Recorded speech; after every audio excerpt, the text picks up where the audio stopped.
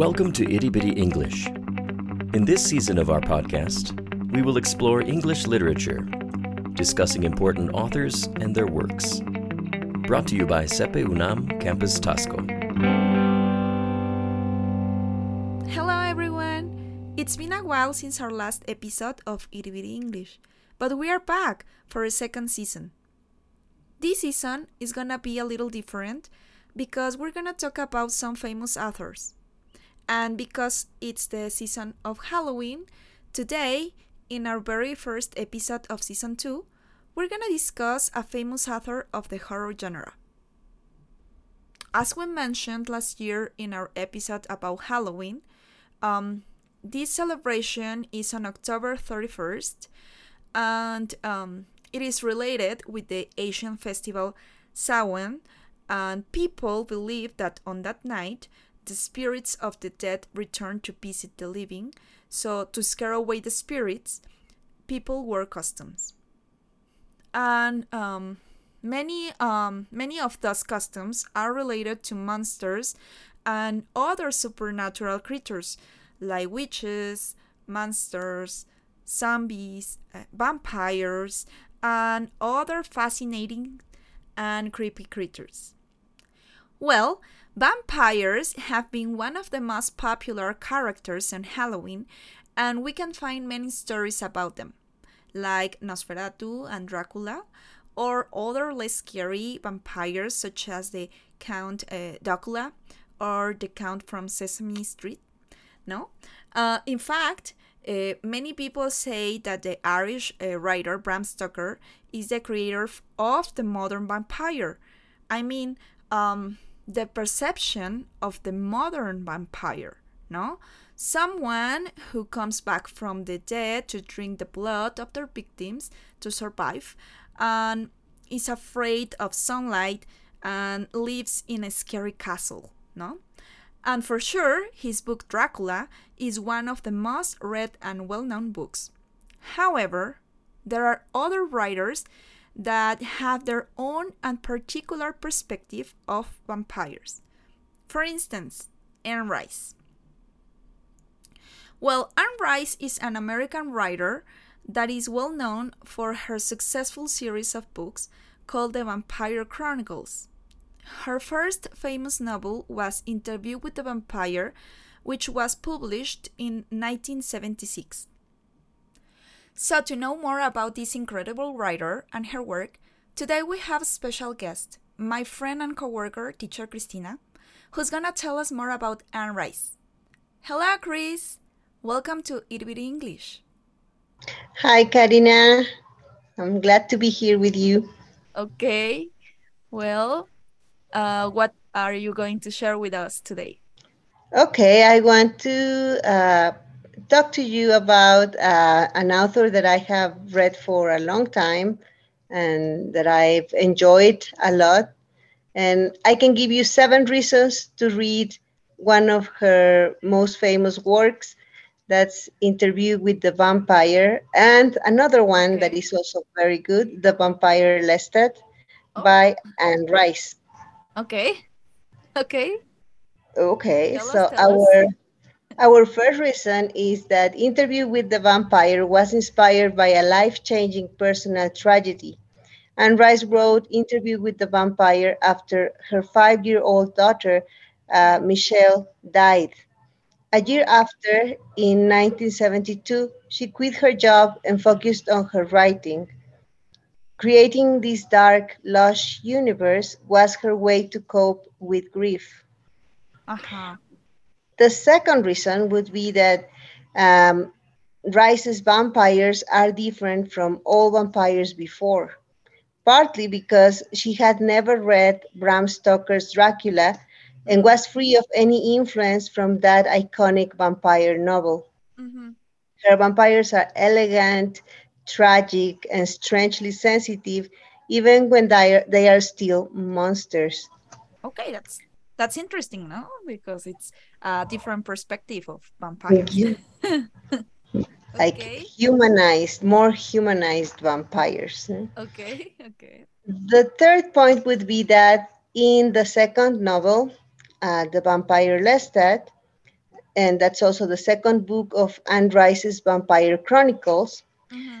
She expands and deepens her mythology and builds a complex, colorful universe. Mm. Okay. And then the fourth reason would be that her two main characters are really memorable, well rounded, and strangely endearing. You care about them. They might be monsters, but they never lose their humanity.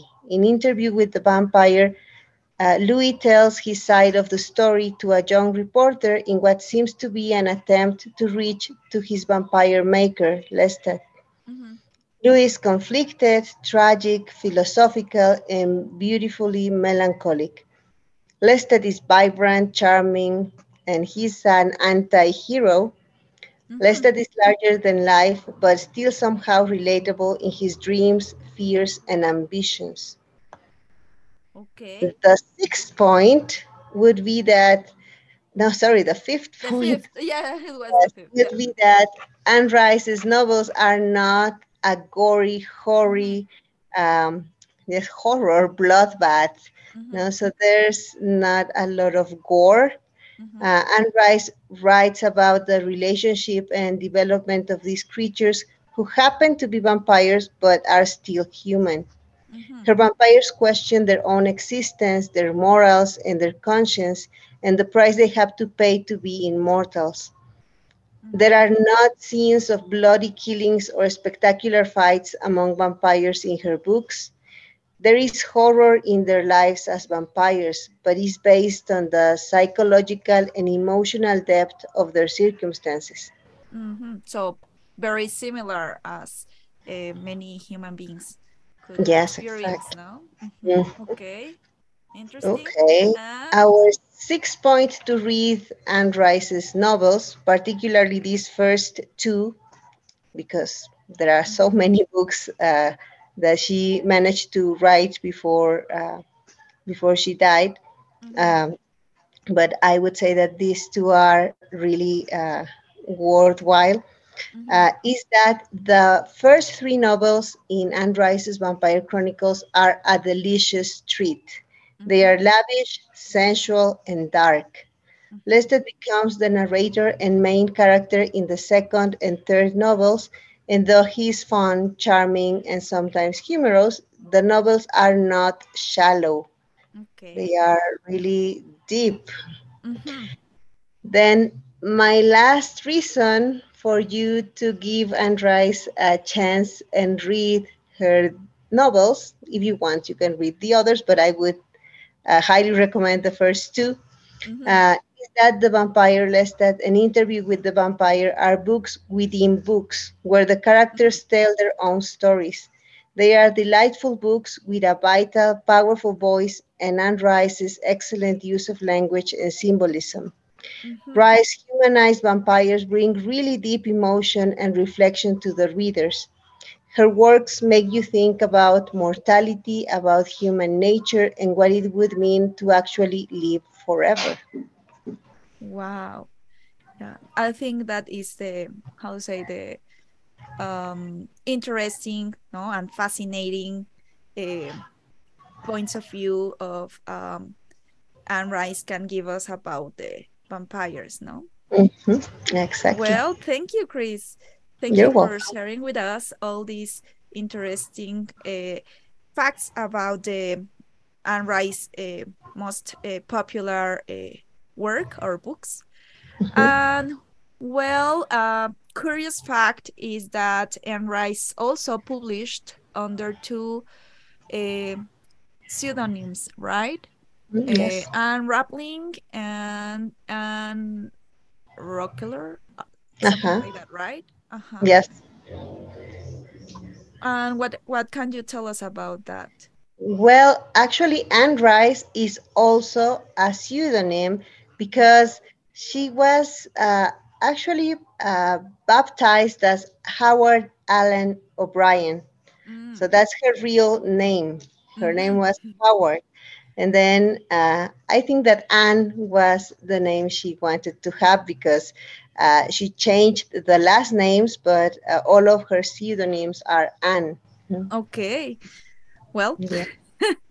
and for the record, Interview with the Vampire was made into a film directed by Neil Jordan, where the handsome Brad Pitt, which was my crush from the 90s, was one of the protagonists. And it's going to be a series on streaming soon about that book too, right, Chris? Yes. Mhm. I think it's produced by a company called AMC Mm-hmm.